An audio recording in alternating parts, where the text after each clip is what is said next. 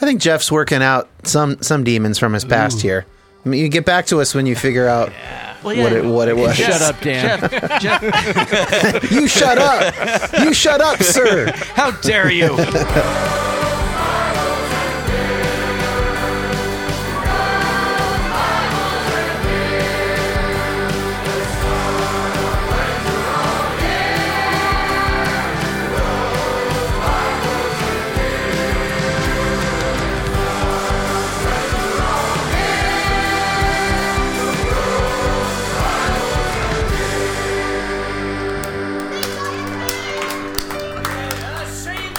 There he is. Gentlemen. Mr. Dan Koch, how Dan. are you? Good to see you guys. Good to see you. Likewise. Let me get my little session going here. Yeah. Is that your mission statement back there on the plaque on the beautiful King's What does throne? it say? I don't know. Oh, it looks What like a you vinyl. tell- Is that a vinyl album? A record? Oh, is it? On the white chair I thought behind it was a you. plaque. It's like just engraved. it's just a record. Yeah, it's like Okay. it's the, Wait, what's a record? That's like a whole foot wide. come on. You should be old enough, Jeff. Oh, I'm beyond.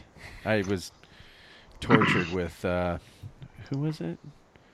Not Lionel Richie. When I was growing up, my parents would play Neil Diamond. Oh my gosh. Neil Diamond. On the record player. Here we go. We're coming to America every Saturday morning. I forget that. Jeff, I don't think we've talked since we did the No. voter interview. Right, and I got cut, so.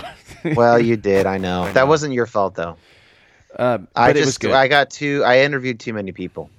Yeah. So, For the listeners, that was depolarized, correct?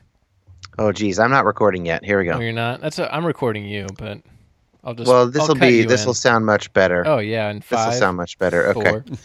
I'm rolling. I'll start that again. Okay.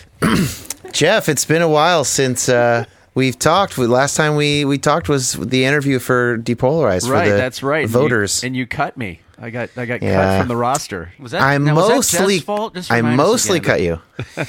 No, it was not your fault. I interviewed too many people. I did it. I did a cut of those episodes with everybody, and a few people that I listened to that I sent it to Right. were like, "Dude, there's too many people to keep track of."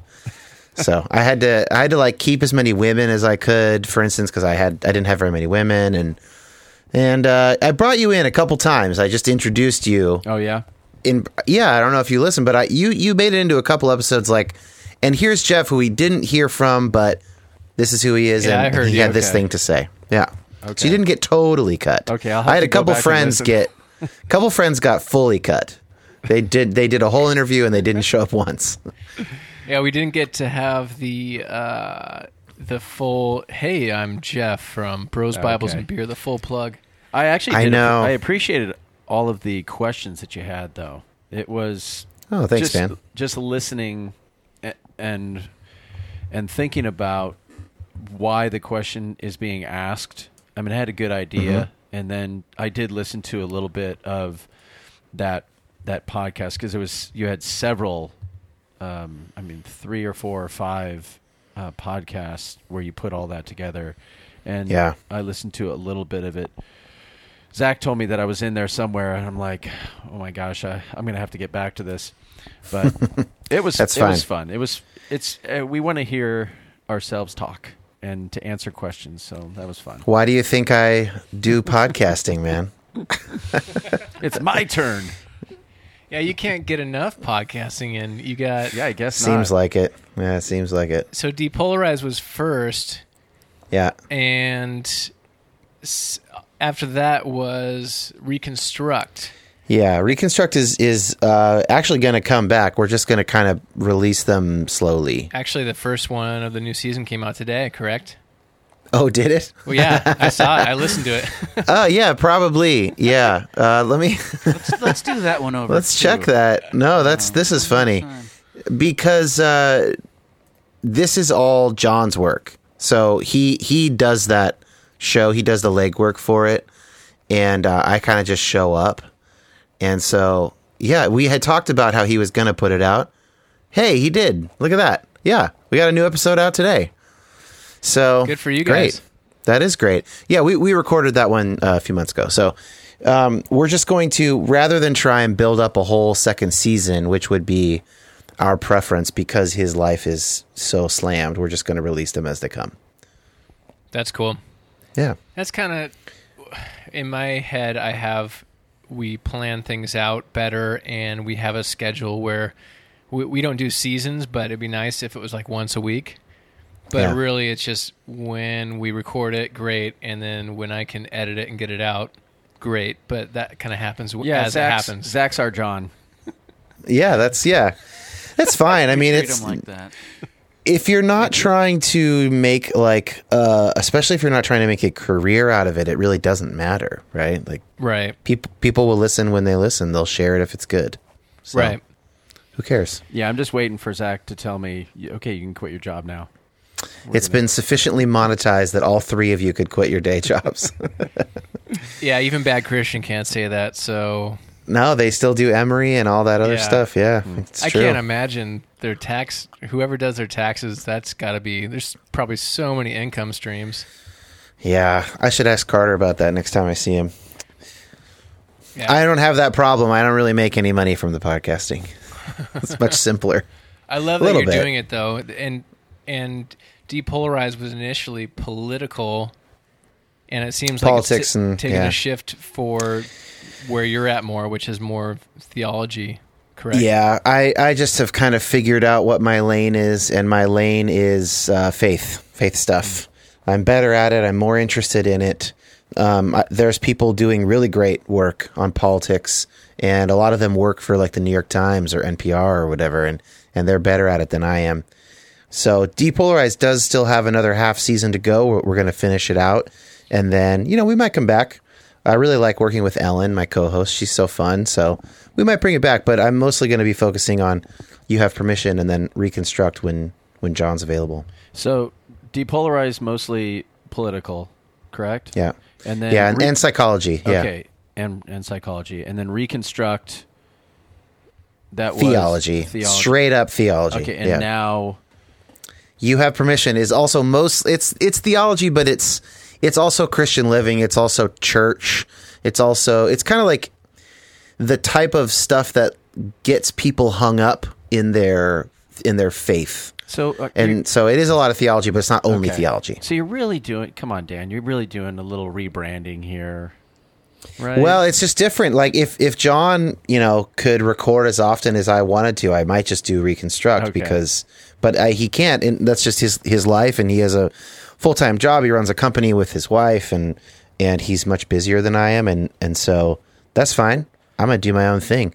Plus, us verbal processing only children, we like to run the show if we're honest with ourselves. Right. So yeah, I do have some news to tell you, Scott and Zach. I have to leave because I need to talk 100% of the time. I do interview people, Jeff. Okay, it's not. I don't talk the whole time, but I don't mind having a little bit of control over the show. I like that part. Have you ever gotten two people on the show where you're mediating the conversation? I've thought about that. Like Unbelievable, that show that they put out in England that Justin Brierley does. I'm less interested in debate. So if I did that, it would be to have people on who probably agree but have different angles or something like that. So I am doing that. I'm recording an interview next week with two guys down in San Diego who work together and but have kind of different areas of specialty. So that can be interesting, but I think there's other people doing the debate thing. I mean, Unbelievable has 1,000 episodes or something of debates on any issue you can possibly think of. And he's doing it well. Yeah, and he's a really good moderator. He gets really good experts. So I don't really need to do that. And that's not so much what I'm interested in. I guess I'm a little bit more of a preacher than that. I have a bit of an agenda on a particular topic. I don't need to convince you of it. That's not the only way that it will be a success, but I do want to get something across that you could then think about and consider for yourself. Preach it. Yeah. Yeah. So the intro to your show kind of outlines that how you are doing that, and you are seeking understanding, not necessarily converting to wherever whatever your bent is. It's more of an understanding thing. Well, it's more of it's options really is the main thing. Like the thing that makes me the most angry maybe in the world, and maybe it shouldn't be, but for me personally is like when I hear that somebody told some young Christian kid that they had to believe X or else they couldn't be a Christian when X is something that Christians disagree about. Yeah. Not I hate according that. to Scott. Right, Scott? I disagree. Okay. And continue on. So it's kind of about like, hey, if you've ever heard that it's either penal substitutionary atonement or nothing, or the gospel's false, that's false. Right. Here are the other atonement theories. Penal substitutionary atonement is 500 years old. The church has been around for 2,000 years, like that kind of thing. Giving people freedom, sort of like surgically getting in and removing cataracts from their lenses, like removing roadblocks, is kind of what I'm most into. But so it's not about, you don't have to agree with me. People have all kinds of beliefs. Like people who are much better than me disagree with me on most things that I believe. So it's more about like letting people know they have choices and that there are God-loving, smart people on both sides or all five sides or whatever of all these questions. Right. Yeah. Back to you mentioning if you've been told if you don't believe X, you can't be a Christian. Yeah. I would say a lot of times it's it's on the nose there sometimes, but a lot of times it's more subversive. For me, it's I don't remember ever being told you can't be a Christian if you were a liberal Democrat. But I remember believing that. Right. Until well into my adult years. And like believing that strongly. And so when the light bulb went off and I met and talked to a lot of different people that are, widely across the political and theological spectrum, it was mind-blowing to me, and it wasn't anything my parents ever directly told me. And so you're super helpful with all that too. I mean, you're covering that and the direct. You can't be a Christian if X. Right. Well, so we might think that the you can't believe this and be a Christian. That's like the really explicit version, which is probably mostly not what people get. Right. They get an implicit version. And this is like, I think this is just like a general truth of family psychology. You learn this in any psych class that like every family grows up with unspoken rules. They are expressed, but they are not usually explicitly expressed. For instance, someone might grow up in a family where it's like, you don't disagree with each other out loud. You don't do that. Because when you do that, it gets awkward. People get defensive. Everybody goes silent. And then you learn as a 5-year-old, as an 8-year-old, not to do that. In my family, that was obviously okay. It was very okay to disagree publicly with people. And my mom told me when I was 6 that I would be a lawyer when I grew up because of how often I did that with her and my dad. But my family would be like, you never don't invite someone over for dinner. That's a rule that we had. And sometimes that gets in the way of community. Sometimes you need a smaller group. But in my family, the unwritten rule was the door's always open. Everybody's always invited. So everybody has, and people don't even know that they're operating with these rules. So yeah, like it's great when it's said explicitly and then you can go, and that actually might wake someone up to go, wait, that sounds insane. Surely there are democratic Christians. Right. But usually it's not said explicitly. And then takes untangling of the thread to kind of go, oh, this is like an implicit belief that I was given. And this really seems false. Yeah. So let me go back a little bit. Do you still answer to the nickname Beardy? Is that a No, thing? I don't. I don't answer to that. I looked you up today. Who were you talking to there, Zach? Is this on Wikipedia or something? Yeah, it is. Oh I my realized gosh. today you have a Wikipedia page. Yeah, I do. You made it, Dan. I think our drummer from Sherwood made it. I'm not sure about that. I know that he has updated it. I don't know if he's the one who created it. And he didn't ask me. He doesn't ask me to do that. He just did it. Yeah, I was called Beardy in my early Sherwood touring days. It was like my MySpace username as well for a while. Like I was myspace.com/Beardy. It became a part of your identity. That one kind of, I mean, I probably won't ever shave my beard, but not because of the nickname. Right. It's because I have a double chin. That's the real reason. What is this? What are we looking at here? It's yeah. I've been watching a show called It's a good wholesome family show called The Ranch. It's on it's on Netflix. Of course you have, Jeff. Is that what Kevin Costner? No, but he looks just like one of the sons. Danny, I don't even know what is son's that name not his name? Have you ever heard of The Ranch? Yeah, it's the Ashton Kutcher Yeah. show. It's for it's like red meat for a red state America, right? It's that show. Thank you for clarifying. I always wondered what Oh, the I show get it was now. about. That's why Dan's like, you would. It's like the Of course you Roseanne. are. Yeah. It's like Roseanne Yeah. reboot. It's which is fine. I mean, I think there's something probably great about that. But you look a lot just of like, entertainment. One of, I the, do. one of the actors looks just like you. Anyway. Is it the Danny guy from that '70s show? Yes. Because if he looks like me now, then that means he's not I don't looking even as know good if as you he can used see to this. look. Oh yeah, yeah, we do look kind of alike. A little bit. He's got curlier hair. Yeah, he does. Yeah. He does. Anyway. It's That's a good pod, Jeff. Bad. Yeah. That's really Bad good. tangent. This is really good Sidetrack. radio here. Yeah. People are like, I hope they keep going on this. You know what? topic. We're gonna edit that out. Oh, man. All right. All right, so back to where were we? I think you were Were you starting to say something, Dan? Beardy. No. Beardy? No. All right, well, I did appreciate... So I binged the first 4 episodes of You Have Permission Oh, cool. when I saw it, and your friend, I think it's a personal friend, it sounded like you guys were in person together recording, and you were talking about creationism. Oh, my friend Amy. Amy, yeah. yeah. Or was it the first Amy or was it Adrian, the expert guy?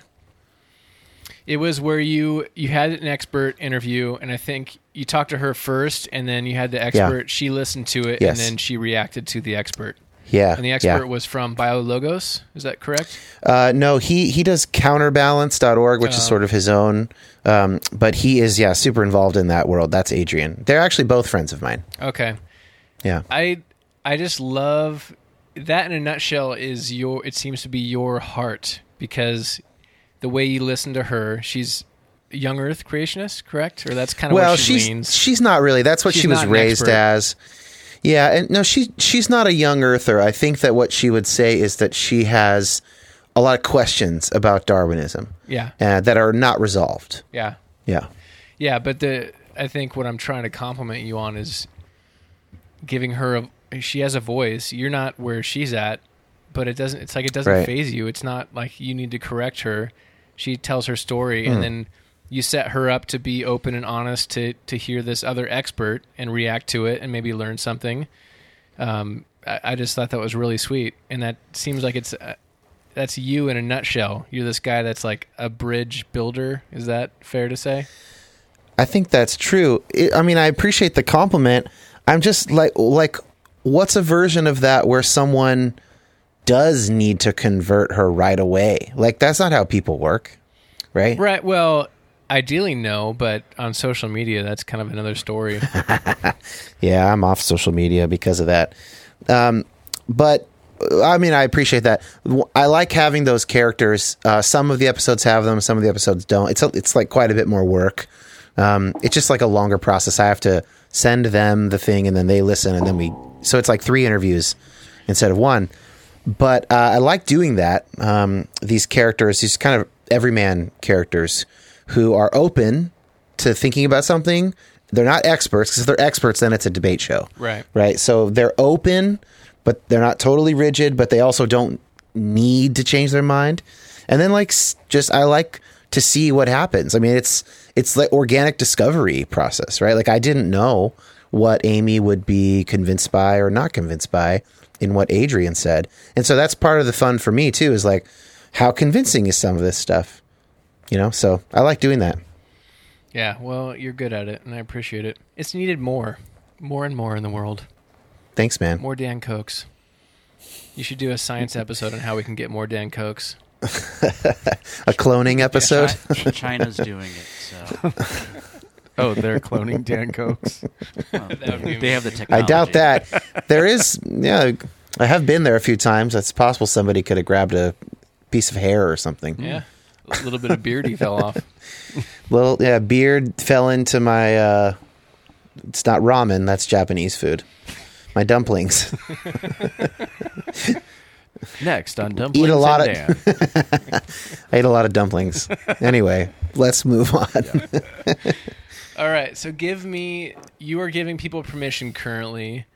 What are the big ones for you that you had to give yourself permission, whether politically or theological, spiritual, just ones that jump out to you? And maybe any catalyst that helped that along. Yeah. Early on, I have generalized anxiety disorder. I talked about this a little bit on the Bad Christian podcast. Yeah. So apologies for anybody who listens to both. I'll be short here. I had panic attacks about end times theology as a kid, 6th grade through really college, but especially in 6th grade and 8th grade. And it just was like not a good developmental stage for me to be given pamphlets and books about Christ coming back. Literally, the information at 12 years old was impacting you in a physiological way. Oh yeah, wow. I couldn't. I had a hard time falling asleep for 2 months in 6th grade. Oh my god! And then we took an end times class in 8th grade. We took a Revelation class in my Bible class, Christian junior high, and Revelation and Daniel, and it was like a trigger. I mean, I didn't have the words for it then, but as someone with anxiety disorder, it was a panic trigger. And I had to sit in that class for 4 months every day and muscle through it, and it was awful. Of course, I didn't have the language for all of this. And then in college, I finally read a book by a guy who is an amillennialist. So that's the idea that in sort of eschatology, end times theology, that actually we're living in the millennium now, that Jesus inaugurates before the second coming, as opposed to there will be a tribulation and all this stuff. I don't think I believe any of those options now, but when I was 19 or 18, I read that book, and that was like, oh shit. That was just incredibly helpful for me. And so I would describe it as you have permission. I needed permission to question the theological orthodoxy of my tribe around end times thinking. And that orthodoxy was total horseshit. It was cultural. It was like the Left Behind books are popular. That's the whole fucking argument. Yeah. So we're selling a ton of books, which, by the way, are like really bad, really poorly written, super misogynistic, looking back. Hey, at the time, Just like, I blew through the first 3 or 4. When I was read in 4 or high 5 school of them. whenever they were Oh, out. yeah. And they were easy reading, and I loved them at the time. Yeah, I mean, it's like, that's a whole conversation. But that's not a good reason to believe something. Like, the theology behind it is super, super flimsy. And it totally is contradicted by, like, even those guys like Tim LaHaye and Jerry B. Jenkins, and I think it's LaHaye as the theologian. LaHaye and other guys, they put these scriptural principles out, and then they just, like, blast through those principles left and right in their actual thought. I mean, it's total junk theology, but it sold millions and millions of books, and it was this huge cultural moment. And I needed permission to go, oh, that is bullshit. That actually is. And so that was one piece of permission for me. And then I think, hey, can I have a follow-up? Yeah, or, sure. Like, when you were going through this, did you have a conversation with family or anybody about any of this? Shoot a letter to Jerry Jenkins. The challenges that you were having as a kid. I mean, I think of my own kids. They're not going to, I don't think they're going to talk to me about anything. I had the chance. I was interviewing my mom about that topic for a Depolarize episode, and she doesn't really remember it. So apparently I didn't talk to her in 6th grade. She kind of remembered the 8th grade class, and I might have mentioned, like, oh, hey, this is hard for me. But I don't know how much we talked about it, honestly. And I don't even know but it wasn't like mainly my parents doing or anything like that. So I didn't blame them for it. Although my mom read those books. You know how you can have conversation with your parents, and your parents can squash something like, "Oh, you don't. Yeah, that's not true. Don't. You're going down a rabbit hole with that." Yeah, I don't know. I guess I didn't. I don't remember. I have a really bad memory, especially from my childhood. So I'm not really sure what I said with them. Curious. Yeah. No, it's a good question. And then more recently, I would say I needed permission to admit that I was a progressive Christian or a liberal Christian. The basic intuitions that I have about theology, about homosexuality, about violence in the Old Testament, about men and women in the church, these intuitions have not changed since I was 19 or 20. I mean, they are roughly the same. I've learned, 1,000 times more than I knew then. And I didn't think I could admit that. And that was because I was so afraid of becoming a liberal Christian. I was sometimes more afraid of that than I was afraid of becoming an atheist, because I think the in-group, out-group rhetoric was so strong and it was so powerful, effective, I mean. And so I feel like God has given me permission to be myself in terms of those intuitions through really just loving me in contemplative practice, through centering prayer and Christian meditation. And that has made it so indelibly clear to me that I'm loved and accepted by God, that then I can be honest about my intuitions. I can be honest about the scriptural arguments that make the most sense to me, et cetera, et cetera. Is that like a New Year's resolution? What? You're being honest with yourself? Like, No, it's more like a dam that was ready to break, honestly. I mean, it's been building up for so long, and I just hedge a little bit at a time. I'd slide a little bit to the left. I'd slide a little bit to the left, kind of like waiting for the lightning bolt. Not really. I mean, I wasn't raised with that much trauma that I really thought God was going to like punish me. But there's certainly that palpable sense of like, this is not an acceptable kind of a Christian to be. And I wasn't able to really acknowledge that, which is the crazy thing about that is, what if I had just been, I don't know, raised Methodist? Yeah.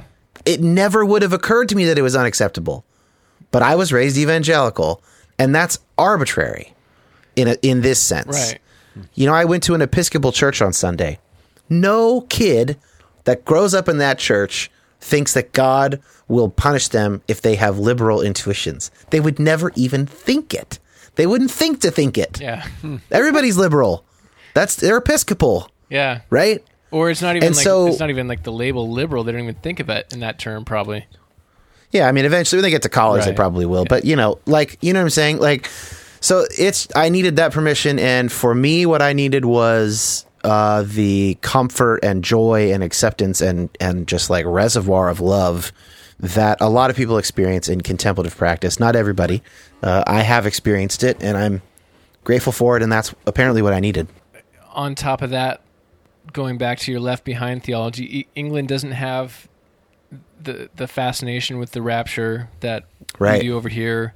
The young earth, old earth thing is, from what I've heard, is kind of confusing to them over there. Like, they don't get why it's a big schism in the American church. Right. What if I had been born in England? Yeah. Right. And that was a big shift for me, is thinking on those types of things, like where you're born, and then you learn a little bit about free will, and you get into some pretty heady debates about whether we have free will or not. Like, not even theological debates, just people thinking determinism or not. Right. You and John kind of dove into that a little bit. I think on the first, the new one from Reconstruct, where John shared a little bit about his current goings on, and you mentioned some things, and John just laying out how the idea of free will was that shifting for him. I think, without mischaracterizing him, I think I could at least say that what has shifted for him is for him it's become more clear how arbitrary a lot of people's intuitions are, and the scholars or experts that they happen to have read or happen to be familiar with or happen to find convincing. And I think that basically his intellectual and theological humility has gone up on steroids for him into a basically a position of greater skepticism probably than I now have. Yeah, that really helped me, is learning. Wait a second, like a God if there is this personal God that created everything, and he's going to hold people accountable for things they don't really have a choice in, or maybe they have like a little narrow band of actions they can take up or down or making little choices, but in the grand scheme of things, ultimately, there's really not like you can just choose to believe something total counterintuitive to what the way you were raised. That was kind of mind-blowing to me and allowed me to kind of explore. What would be your options there as far as alternatives? I'm going to take out these rubber bands in my braces. Is that why you haven't been? That's is great. that why you haven't been great talking? radio, Scott. Welcome back to the show, Scott. So, Zach, what would be the alternatives on your options as far as whatever you're talking about? Can you clarify that? Wait, a little do bit? we have the boxing ding ding ding? No, but we have that. Oh one. my gosh! Come out and fight. We have this. Shut one. up, Scott. We have this one. See if you recognize this. Hermeneutics. Is that me? Hey, Oh, that's Dan. that sounds familiar. Very. Yeah. Wow. All right, Scott. Oh, I can go? Well, if you're, I don't know, you're just saying something about free will and how people in other places might not have free will. So a loving God, or what was your phrase for God? All caring, or just an all-knowing God all-knowing being. God. Yeah. I don't think I explained it very well, but either way, I'm just saying. So what's you're talking about someone else's view, but I'm saying what are the options in your mind that are contrary or The alternatives. the alternatives to the view you are talking about? Oh, it's mainly just the idea of worrying about needing to convert the world or evangelism, like saving people from hell, like getting people to make a decision for Christ was something I felt like I should do more growing up, but I never really did it that much because of mainly because of fear and social anxiety a little bit, but coming to the realization that maybe actually the idea of a God, an all-knowing God holding things against people for eternity based on their limited understanding. That's someone else's No, just view. in general. I know, but that's right. That's someone else's view. Okay. Or holding me accountable. So I'm saying, what are the options for you that are not that view but are in this category? What's your view basically? If I could jump Please in. do. Save me, Dan. So the one level is you might say it's not orthodoxy, it's orthopraxy. Yes. Or something like that. So it's not right belief that God cares about, it's right action that God cares about, or right commitment, right trust, something like that. Another thing you could say is it is orthodoxy, it is right belief, but God understands the particularity of each person's experience. And so God, as a just God, would not hold things against someone that they had no way of knowing. This is where you get concepts like the age of accountability. Yeah. So there's a couple options. I mean, then you might go further and say all of this stuff seems like very weird, a very weird thing for God to use as an arbiter of who is in and who is out. And probably if people just could see God clearly, everybody would be in. And so maybe after people die, they're given another shot to accept God without all of their sins and the ways that they've been sinned against. All that pain and all that dysfunction impacting their decision, as it surely does in our real lives. None of us make a clear choice on God, right? I mean, even the word God, the word Jesus means different things to different people based on their experience. So that's another way you might go. The way I see things is that people were given opportunities to see God clearly. We see the examples of that in the Old Testament. Sometimes in the New Testament, there's some miracles and whatnot.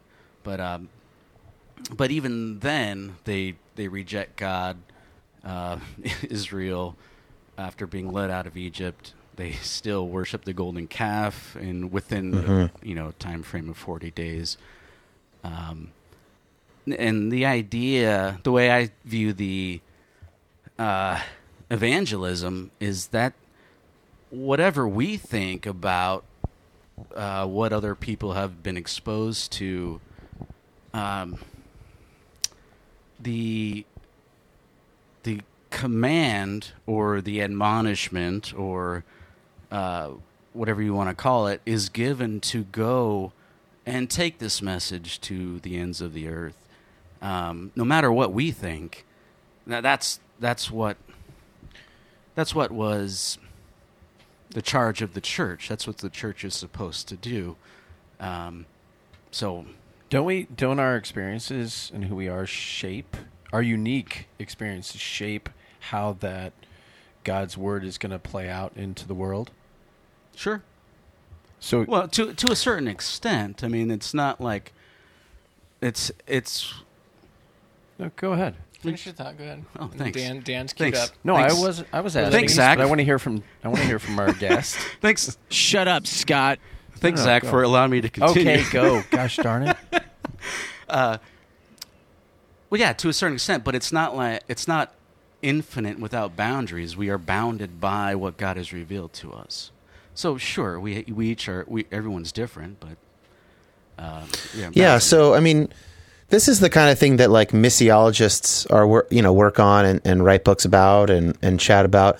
A couple things about the Great Commission.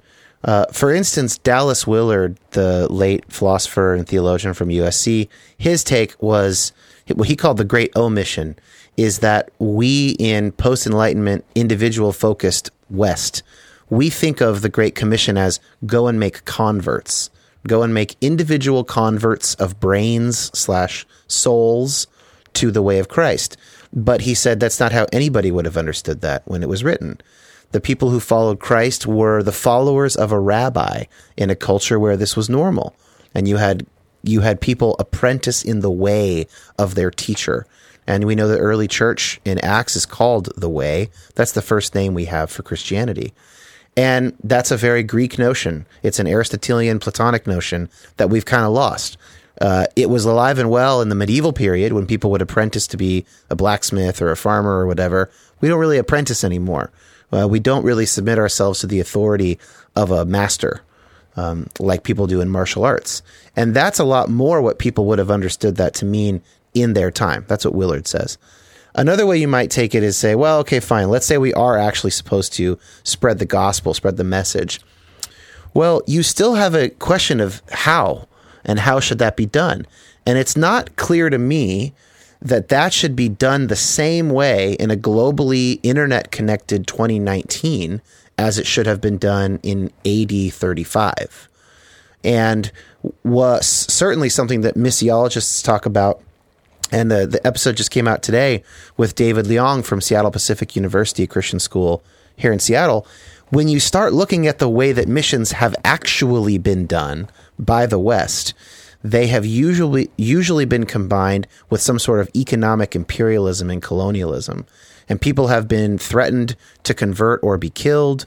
The stories out of Latin America and Africa are just fucking insane. It's hard to even read them and think about them. They're so counter to the gospel. So we might want to think, well, if that's how mostly it was done, what does that say? And so we have to think, even if we agree that the most important thing is for people to hear the gospel, we still have to think about how. What's the best way to do that? And so there's a lot of different ways sort of out of this problem that Zach brought up. Well, I mean, so I agree that there are different ways. Like when Jeff asked me a question and I was responding to it. Thank you, Scott. Yeah. So yeah, there are different ways, but my point was that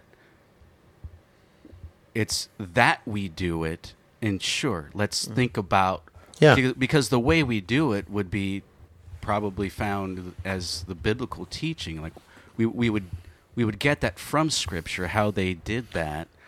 That's a different. You need a separate argument for that. I don't see why that would be the case. I mean, I think Scripture tells us we need to go. And I would argue that my entire podcast is essentially preaching the gospel to people. But the question of how to do it is definitely not in the Bible. Let's be honest. Come on. I mean, look, we don't even get the Trinity in the Scripture. That had to come through bishops and theologians reflecting on Scripture. I don't think we're too far off here. I'm okay. Yeah. I mean, I'm not. I haven't said anything. I'm talking in generalities. Yeah. So you said, I haven't even like. I guess I just mean if we want to say, how should we evangelize, and someone answers, we should look to Scripture. I would say no, not for method. What we should look to Scripture for is Christ-like principles. What are the principles of our faith? And then let's use the historical record and psychology and cultural anthropology and all of this stuff to then come up with a good plan. For instance, if John Chow, the recent guy who was killed in North Sentinel Island, if John Chow had availed himself of that knowledge, he would not be dead right now. So there is a difference. It's sort of like, where should we get the information? Is the answer to just simply comb Scripture and double comb it? Or is the answer to look at Scripture for the broad strokes? This is the foundational document of our faith. This is where we get all the basics of Christ. And if we're Trinitarians, then Jesus is what God looks like. Do we do that? And then do we pass all the information we can get from the sciences through those Christian principles? I think it's the latter. And you might not disagree, but it sounded more to me like, let's just keep combing Scripture. Let's just check Scripture against other Scripture. Eventually, all the Scripture will give us the answer. Scripture's our starting point. Yeah. You're going to go outside of Scripture, Scott? Is this new? What are you talking about? Is this different, or is this a new thing for you? Seriously? Yeah. so what was you have permission to speak freely? I have never claimed that. Okay. That we can't ever use anything outside of Scripture. Okay. Seriously? Seriously, Zach? Hold on. I don't know. Zach, did you don't have an answer to your own question that you had of Dan? Well, I don't know if this is an answer, but I'll just confess. About permission. I'll just confess to, it's easy for me currently to see big picture Christ being over all and through all and in all. Like a Christian universalism is basically where I'm at right now. And when I get asked particulars by Scott, it's a struggle for me because I'm also learning how to articulate it and learning how to study that there is this thread throughout Scripture. If you have the eyes to see it, or if you're looking through that lens, you can see it. And I also understand, because it's where I'm from, that there's also the verses and the thoughts, and there's Jesus being pretty harsh about certain things. That's there too. Oh yeah, and that's there. That's not to be discarded and not wrestled with, but I see the big picture, and so I'm struggling to like get back into the particulars, and it's not easy for me right now. Something that I've been given permission to do through various authors and whatnot is to see Scripture as a multivocal collection of writings. And that word and concept, I think, makes so much sense out of what we encounter in the Bible. There is a voice in Scripture that Christ reconciles everything to God in the end. There is a voice that there is a very strong sorting of the sheep and the goats at the end. Those two are not actually reconcilable with each other. There is a voice... Yeah, well, go ahead, sorry. Well, I mean, I know that a lot of people think that they are. I'm convinced by the argument that they're not. That the Bible does not speak with one voice on matters of doctrine. It speaks with one voice on the very central tenets of our faith. I think everything in the Apostles' Creed is only presented one way in Scripture. It's not really contradicted. But in terms of further doctrines, the type of stuff that separates denominations from each other, for instance, I think the Bible is not of one voice on those topics. And then if we acknowledge that, then all of a sudden that conflict makes sense. And then we might ask ourselves, theologically, what does that mean? What does it mean that God gave us a multivocal Bible? But now I'm getting kind of ahead of myself. 30,000 or so denominations evidence of that? What you're talking Which about? the number's not true, by the way. Okay. Yeah, Whatever. it's something like if you group together similar ones, it's like 500 or something Okay. like that. It's still a lot. So you might say Yeah, but still. there are 500 discrete ways of reading the Bible, which is still plenty, right? And those are meaningful differences on at least one, pretty major issue. And that's not hard to imagine. If you imagine there are 50 questions, right? And if there are two sides of each, that's 50 squared. Yeah, I mean, you get to 2,500 pretty quick. Someone on the podcast, Bonnie and Christian. Bonnie Christian. And she's coming out on next Monday. Book name on my show. A Flexible Faith. So in there, she says fantastic, like 2 million or something. Yeah, with 10 technically. With 10 different... We're going through her book on our drinking club. I'd call it a Bible study, but it's more nice. a drinking club. That's fantastic. Yeah, I've thought about doing that book with a group myself, and I'd like to. But yeah, I mean, so there's an argument that Christian Smith, who is a sociologist, makes in his book, The Bible Made Impossible. And he says, look, if the Bible spoke with one voice, you'd think that Protestants would agree more on this stuff. And of course, the non-Protestant denominations, they can kind of shoehorn in their agreement because it's not strictly speaking based on the Bible. It's the Christian tradition, and it's the church magisterium interpreting the Bible. That's in the Orthodox Church and the Catholic Church, and to some extent, Episcopal Anglican Church. But in Protestantism, it's just sola scriptura. It's just the Bible. And yet, here we have these 500 meaningfully different ways of reading it, and it is not immediately clear who's right. And so he says, look, there's two options. One option is the Bible is in fact univocal, and we are just really, really bad at putting all the puzzle pieces together. The other option is it's not a puzzle. The pieces don't fit. Not in the way that we would like them to. And I just think that second option is far more reasonable explanation of the data. I would say the opposite, that we are the problem, the humans who we can't point to anyone today or anyone after the apostles who Jesus gave authority to. We can't point to them and say, oh, they're led by the Holy Spirit to write down what God is revealing to us.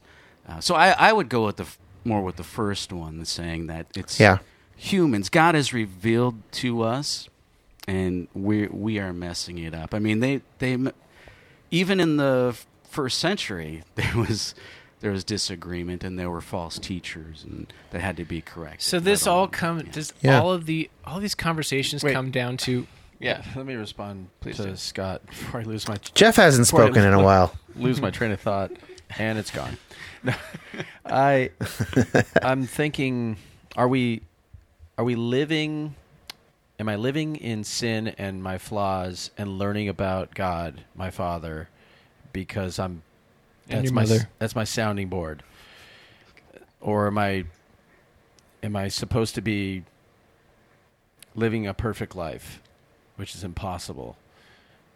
And so, Scott, what you're saying, it's like I should be sifting through and confirming, yes, I'm a sinner here. I did this wrong, and I need to do this. But ultimately, aren't I just learning about God and who He's created me to be and wants me to be, and wants me to put things that I don't need to worry about aside and just move forward and keep learning from my Father, as opposed to I'm wrong and I'm a bad person and I'm going to be judged and I'm going to burn in hell. But it seems like that's somewhat of the argument you make. That's sometimes. not at all. Maybe you're going. We talk a lot. You mixed a lot. Do you agree? Okay, you mixed a lot of categories. Dan, take what Jeff said and make a question out of it to Scott. Do you think we're just learning? No. Do you think we're just learning, Dan, about ourselves Scott. from just going through life and our experiences and what we know about God, and just learning more about who God is, who He wants us to be as we go through life? And if we're truly being honest with ourselves and trying to be a good son, knowing that we have a loving Father, that we're just going to aspire to try and breathe that life to other people, knowing that we're flawed, but we're trying to put the pieces together. Yeah, I think I understand what you're saying. Let me rephrase it in some theological terms. That I think what we're talking about here is total depravity. This is the first item of the Calvinist acrostic TULIP, which is the shorthand for basically Calvinist predestination. Total depravity does not mean that we're totally pieces of shit through and through. Total depravity means that our sin affects every part of what makes us human, which would include our reason. Can I say seen real quick on total depravity? Most people I know that talk about it err on the side of we're total pieces of shit always. Yeah, I mean, look, for every very clear theological statement by some theologian, there's like 1,000 versions of folk religion, right? That don't quite get that right. And that's true in Christianity and every other religion. So, I affirm total depravity in that strict sense that, and I've seen too many people believe too many insane things. It's not hard to find. I mean, I met a woman from the Wild Wild Country cult the other day who's still on board with Osho. People believe all kinds of stuff, and we don't believe it for rational reasons. I mean, one way of thinking about total depravity affecting our rationality is just to read any textbook on psychology and go, oh my gosh, people are not rational beings. We don't have pure reason. And so it's, if what you're asking me, Jeff, is, does God still love us? And does God primarily want us to learn to love him back? Absolutely. If you're asking, is that a guarantee that we will not err? I think it's not a guarantee that we will not err.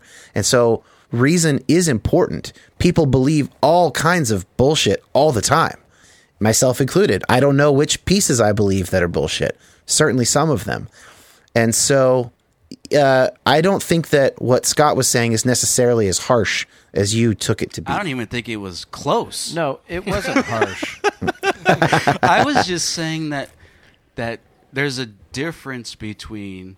Keep that theological scooter train rolling. That's what I'm talking about. I just think I was just saying that there's a difference between the apostles who Jesus appointed and everyone else. I think that's clear from Scripture that they had the authority, the other people didn't. So I'm just those two basic categories there. Scott's just making a Protestant argument against Orthodoxy and Catholicism. But the problem you still run into with that Protestant argument about sola scriptura is who decided what would be in the Bible?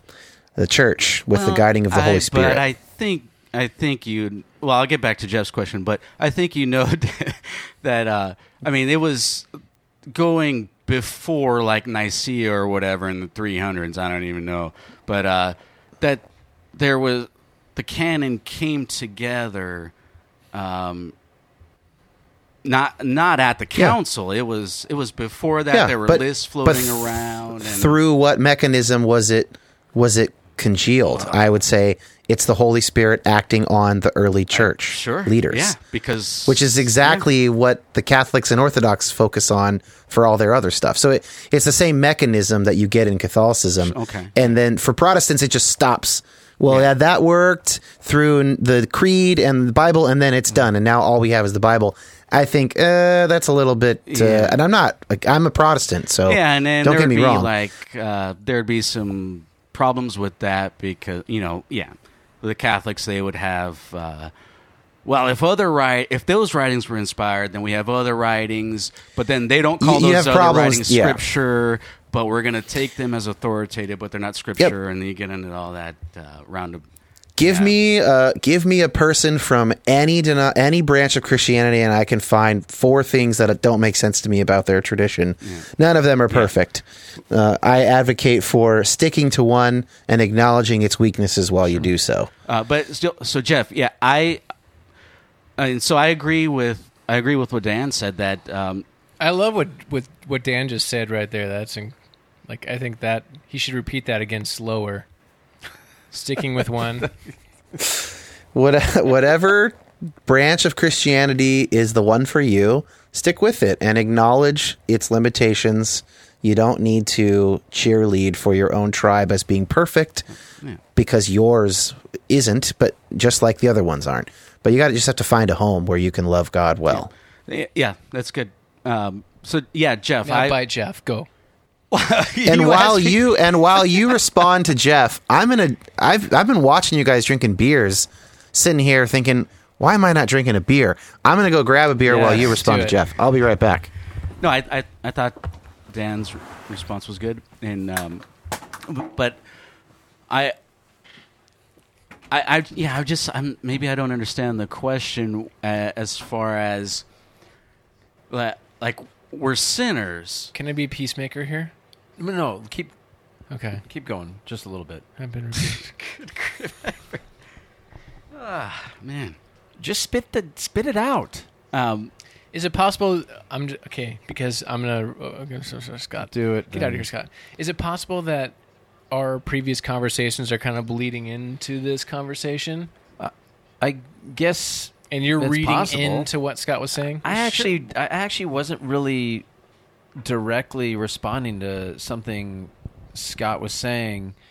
It was more indirectly based off the question of, what are the things you're giving yourself permission to. He kind of said that though, and said what? That you're responding to me. No, I was, but not so direct in what you were saying. It was more, and Zach's is right. There are some general conversations that we've had where you've stated some things in the past, and that probably some of that background is bleeding into this conversation. And it's not so much that he walks back to the door. He's got a beer. He's sitting down. It's not so much that I don't agree. I'm wrestling with some things. I'm back, FYI. He is back. And what I give myself permission to, and that is in what I said to Dan. I'm struggling with.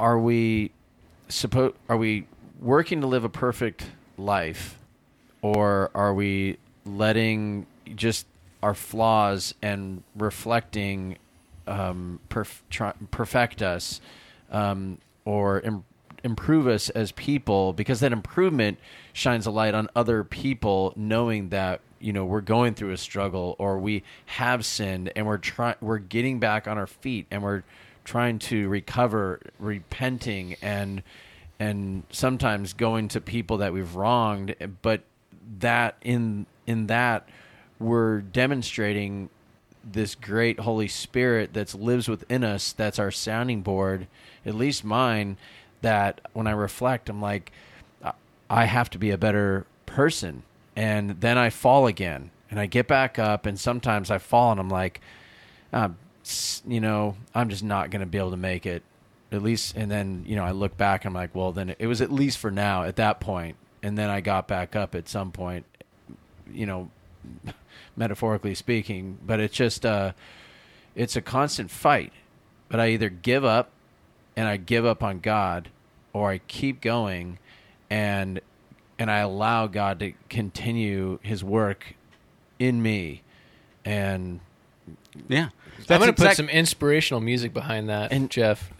So that. Scott, when you say certain things like, well, have you looked at the scripture? I'm like, I know the principles, like Dan's mentioning, the principles, that there's this big picture of principles, and I don't get into the weeds of all of what's said in the Bible. It's more of the big picture, and I got to live. I'm not. So I don't know if. So what? Yeah. Dan's still back, ladies and gentlemen. He's just waiting in the wings. Go ahead, Scott. I don't think there should be an aversion to looking at Scripture. I don't think I go to Scripture a lot, and I don't think that I use it as like, hey, this is what this Scripture says. So if you don't agree with what I think this Scripture says, then there's something wrong with you. I don't think I've. Well, you do ask for us to really think about it. Hey, Zach, can Jeff and I have a conversation? No, I'm going to get in the middle of it right now and stop it. I'm going to bring Dan back in. I responded Well, certainly like 15 seconds to what Jeff said. Go ahead. Okay. Go ahead, But Dan. Scott, you might not do that, but certainly some people do, and maybe what's going on is that Jeff has had people who have done that in his life, and so possibly, maybe Jeff, but when he's yeah. referring to me, I'm not completely referring and so to I'm you. just, we were just having a conversation, so I was just going back to, I was just responding to what you were saying, and Okay. I agree with what you're saying, that that's everyone's plight is that we continually fall short. Right. But that's why I think that's why there are so many admonitions in Scripture to be better, to be disciplined. agree. So pointing to those scriptures is that we're all in that same boat. Some people have more struggles than others, but we're all sinners. We all fallen short of the glory of God. But we still sin, even theologically. So even like Peter, he messed up. There's Paul, I think it's Acts or Galatians or I forget, talks about that where Paul had to rebuke Peter for associating with the Judaizers and going against the uncircumcised. So even Peter, But I don't have to look to Scripture to know that when I'm at fault or in sin. And that's what I'm saying, just the fact of point. Like, have you looked at this or, have you really reflected on that? I'm like, I know it's the Holy Spirit is in my soul. Can I jump in real quick? Yeah, I would ask where. So my point of view is that, yes, we have the Holy Spirit, and the Holy Spirit is guiding us. But Scripture is our starting point, and it's our source of truth as far as what we think about God, how we view God. Going beyond Scripture is denounced. Then Scott, somehow the Bible got downloaded on my heart, and I agree. I'm not disagreeing with that.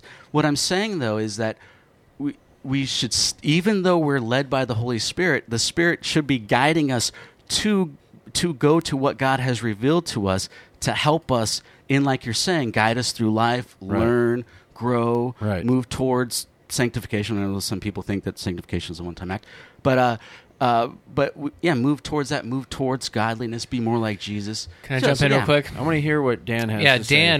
Dan, we've got Jeff. Any thoughts here? Jeff, who does not... He's got it. I know he does, but hold on.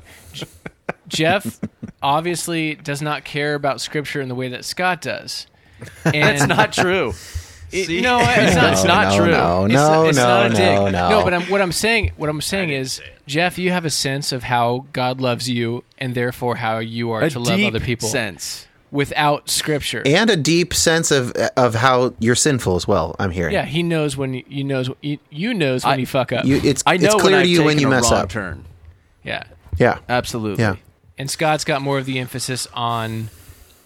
There's more of a scriptural emphasis on getting your authority from that than Jeff. Yeah, maybe what we're dealing with here is how much Scripture do you need to know to live a Christian life, and how much Scripture do you need to look through to discuss the finer points of doctrine. And if you want to discuss the finer points of doctrine, you need to know a whole hell of a lot. And I would say the most clear offender of that principle would be the late Chuck Smith, who founded Calvary Chapel movement. Shots fired. I like it. Keep going. Insisted that no one ever needed to go to seminary to be a preacher of the Word of God, and yet spent his whole ministry life pontificating on the finer points of end times theology. But he refused to go to seminary. So I think that's silly. We do need to know a lot of Scripture if we want to talk about the end times and Christ's return and prophecy and all of that. Those are complex issues written in a literary genre that's extinct. But if you want, but you have people in the Gospels asking Christ what the Christian life is. They wouldn't have called it that then, but what must I do to be saved? Love the Lord God with all your heart and love your neighbor as yourself. He says, do that and you'll be saved. You'll have eternal life. So there is like a tension between the basics, of what it takes to live out one's faith in 95% of the decisions that we make, maybe more. Anybody can do that. The thief on the cross knew enough to do that. The woman who gave her last penny, who obviously is not educated, knew enough to do that, right? So, yeah. But if you want to get into the nitty gritty and you want to talk, and not all of us are called to that. Not everybody has to care. My wife does not care to the extent that I do about this stuff. And she doesn't have to. God's not forcing her to. I try not to force her to. She doesn't really care about various atonement theories. She's honestly not that interested. Now, if she then said, but here's why I know you're wrong, Dan, and I don't have to prove any scripture that would be stupid, right? For, if she was going to make that claim. But if she's like, I don't think that's really what I need to focus on. I was mean to my boss today, and I'd like her to forgive me. Well, yeah, okay, great. And I'm not even. You don't need that. I'm not even going into the finer. I'm not even talking about like the technical theological points. I'm just in general. I'm talking mainly in generalities here. Scripture. We all should be going to Scripture. I find it odd that I think I'm being clear on that, but I just find it odd that there's an aversion to that. I'm not sure if you guys are like importing other ideas into this, but I don't bring me into this. I didn't even say anything beyond going to Scripture. Yeah. I find it odd, but I agree with what you said, Dan. Yep. I think Jeff's working out some demons from his past here. I mean, you get back to us when you figure out what it was. Shut up, Dan. Jeff. You shut up. You shut up, sir. How dare you? Hey, as someone who's been in counseling for 4 years now, I had no judgment there. Yeah, Jeff. We all got a lot Jeff, to work out. And I guess not to belittle or put on the record, Dan, I'm fighting current demons. I ain't got time for the past demons, man. My plate's full with current demons. Put a fork in them. Jeff, not to with the current demons. Belittle what you're going through, but belittle away. But but yeah, we all are struggling, and some more than others, and it's in some way it's a comfort. Like, wait, Jeff's going through something. Whew, good thing I'm not going through that. No, completely. Hey, it seems like a lot of these come back to, and I was going to say this earlier, is that I remember, Zach. Yeah, you started to say a sentence that sounds like this. you do have a good memory. Short term. Yeah. It comes back to what you think the nature of inspiration is for the Bible, and then therefore, how authoritative is the Bible? Is it like a blanket, like everything is inerrancy versus not? Or I've heard definitions of inerrancy that I agree with, which makes me feel like you're not really talking about inerrancy anymore. It runs a gamut from like every single word fundamentalist to a more reasonable inerrancy or infallibility. And where does this come in? What do you think? Actually, I'm interested on your take on inerrancy, because that is such a broad, just for the record. topic. Just for the record, this is not anything I said, because I was talking in generality. No. Yeah, right? Sure. Right, for sure. Yeah. But I do think it's not something I'm harping on now. I'm just because I've been you're accused many times. You're off the hook, bro. Okay, you're good. We'll make I sure can't let things go. We'll make sure I it just gets got to get it out noted there. in the record. We'll Yeah. make sure it gets noted. Yeah, I mean, there's a big continuum of views, right? So I think, when I say inerrancy,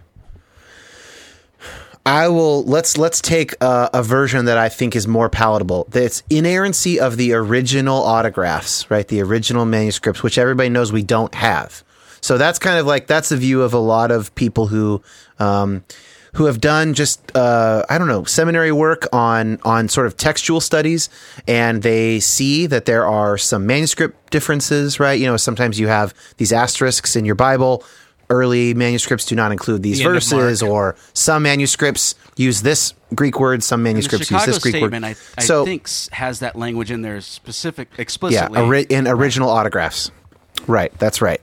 So let's call that the version that we would discuss, because I've met people, I've debated people, unfortunately, that believe King James is the only thing, which just doesn't make any sense. Good on YouTube. You will, man. Oh, dude, you want to go down a hole? Start YouTubing on King James Version is the only Bible. Why God waited till King James is the biggest question.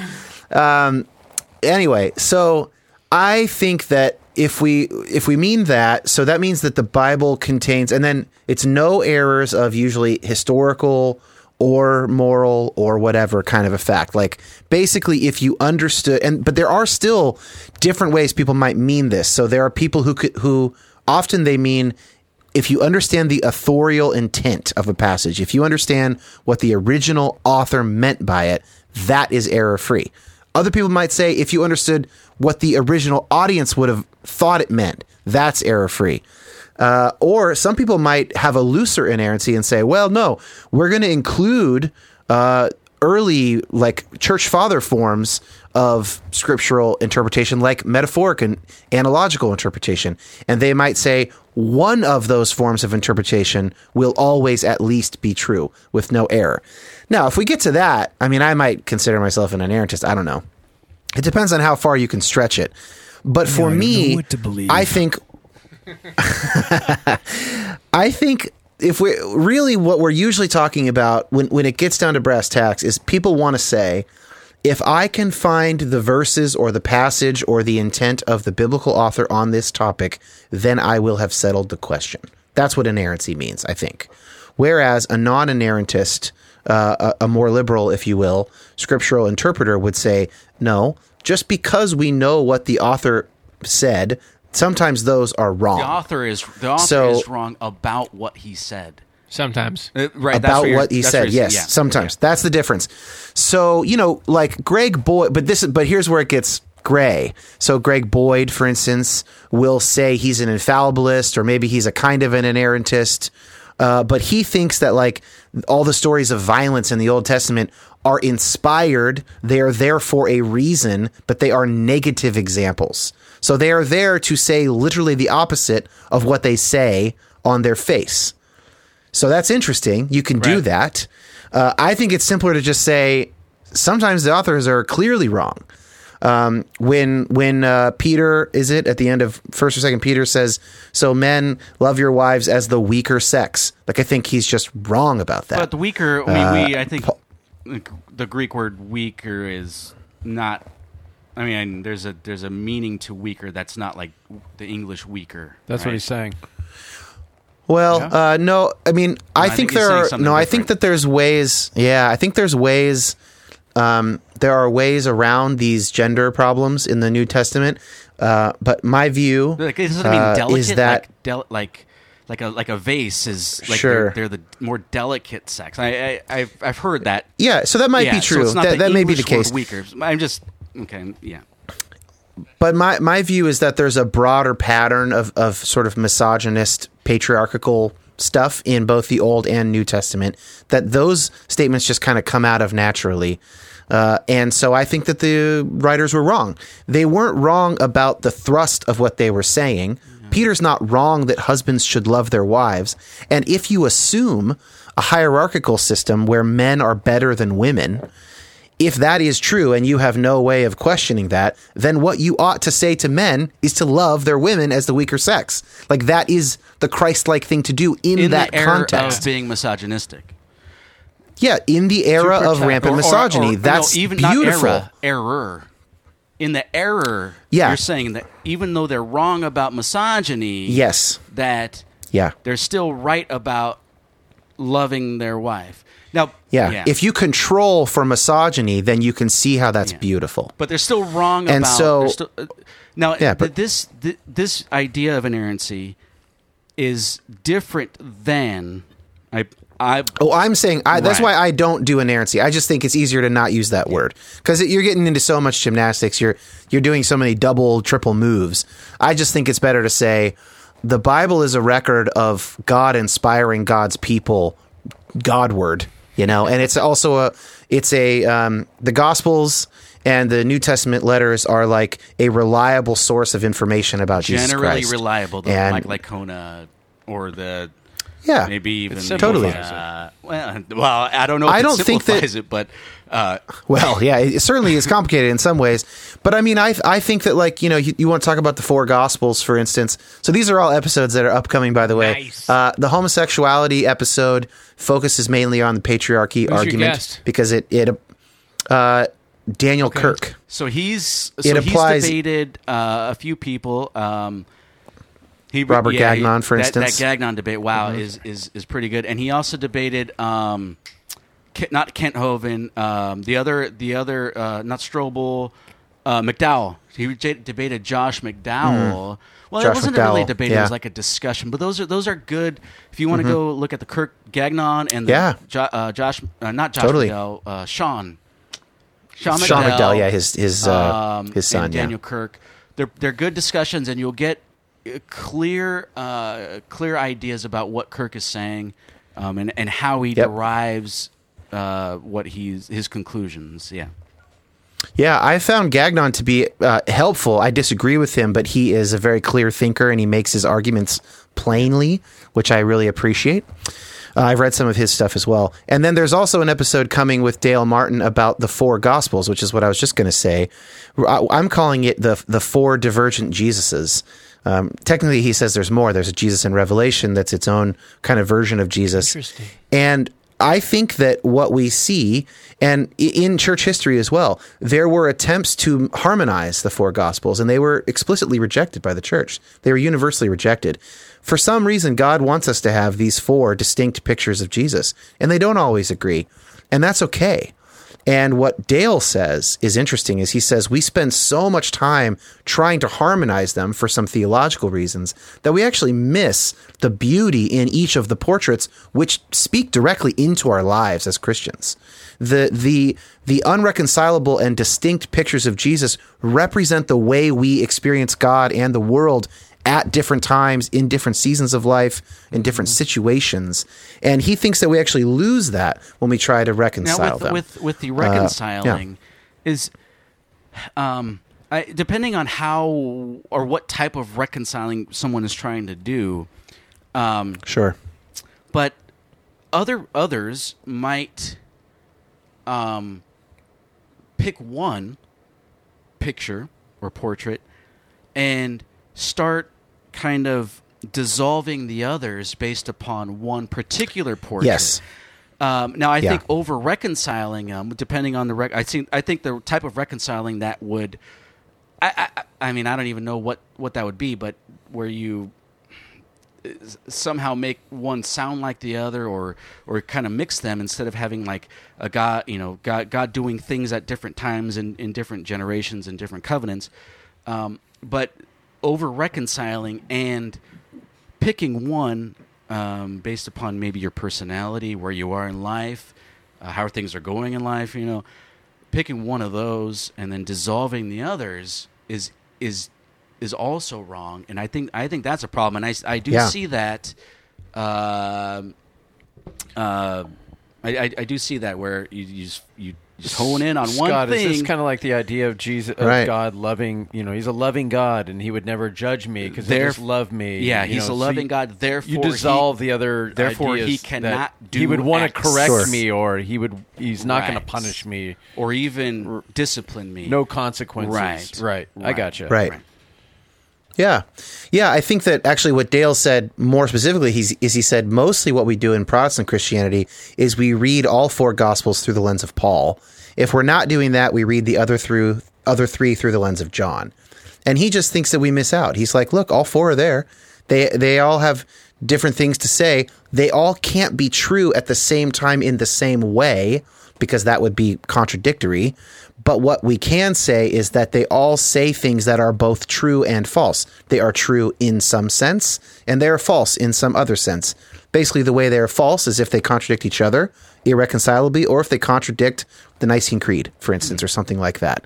So he says that, like Mark, for instance, Jesus's parables are very complicated. They are They're obscure. Whenever it says that Jesus explains them, if you actually go back, the explanation doesn't really make sense. He only tells his apostles the meanings, and those are hard to even parse out. And then you have in Matthew a Jesus who is explaining to everybody much more clearly what Jesus means. Well, which is it? And Dale says, well, sometimes it's both, or sometimes it's one and then it's the other. Sometimes in our life, what we ought to do, how we follow Christ, is totally obscure to us, and it seems totally mysterious. Other times it's plain as day, like Jeff was talking about. And we lose something if we don't retain both of those pictures of Jesus. And I find that really interesting and pretty compelling. Makes it rich and deep in a way that I didn't think. When you first start to reject old interpretations, the danger is throwing baby Jesus out with the doubt bathwater or whatever. And so, 8 pound, 6 ounce baby Jesus. So I like my Jesus. But so is this like all the Enlightenment negative effects of the negative effects of the Enlightenment, where you have people discovering reason and science, and then therefore saying we don't need certain things, we don't need this, we don't need the Bible, we don't need faith in the way we thought we did before. And then the reaction from the faith community is, no, we can prove it, and so we structure things together and try to make everything work in a super rational way that maybe the authors weren't even going for. I think it starts there. I'm no expert of history of philosophy, but my understanding is that a lot of this stuff that we end up coming in contact with in like American evangelicalism, for instance, is more recent. It's the fundamentalist reaction to the logical positivists in the early 20th century, Bertrand Russell and other folks in England, who are trying to find this kind of language. And basically very few people believe this anymore, philosophers, that you can find a kind of a language that's like math.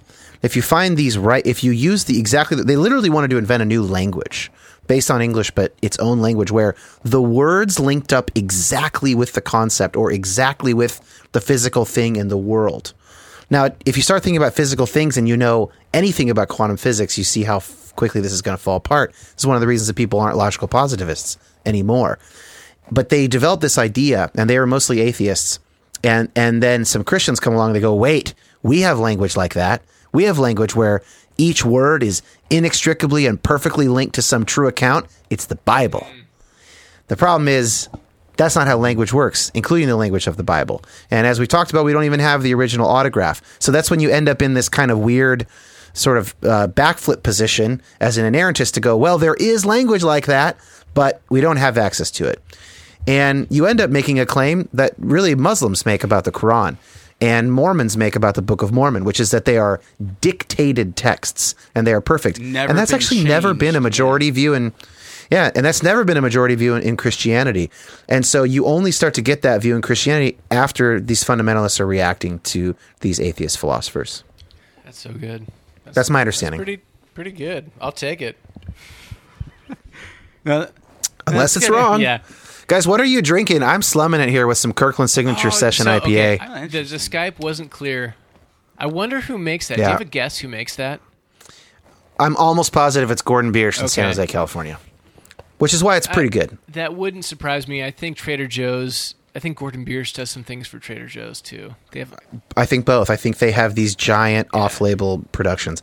The reason I think that they make both of them is that they're like they've changed a bit now. Kirkland Signature is now like IPA, Session IPA, whatever. But they're still like the Kolsch. They used to do Märzen, which is like a very German style beer. And they're making like massive quantities of Märzen in San Jose. Yeah. It's Gordon Biersch. Exactly. It's got to be Gordon Biersch, you know? Who else is doing that? So give us a 5-word review on that beer you're drinking. This craft brewed Session IPA from Kirkland Signature. Okay, 5 words. He's drinking. He's sipping. Quaffable. Is that a word? Shh, it is now. Shut up, Scott. It is. It means easily now he's drinkable. Over 5 words. Thanks, Scott. Easily quaffable. Lightly quaffable.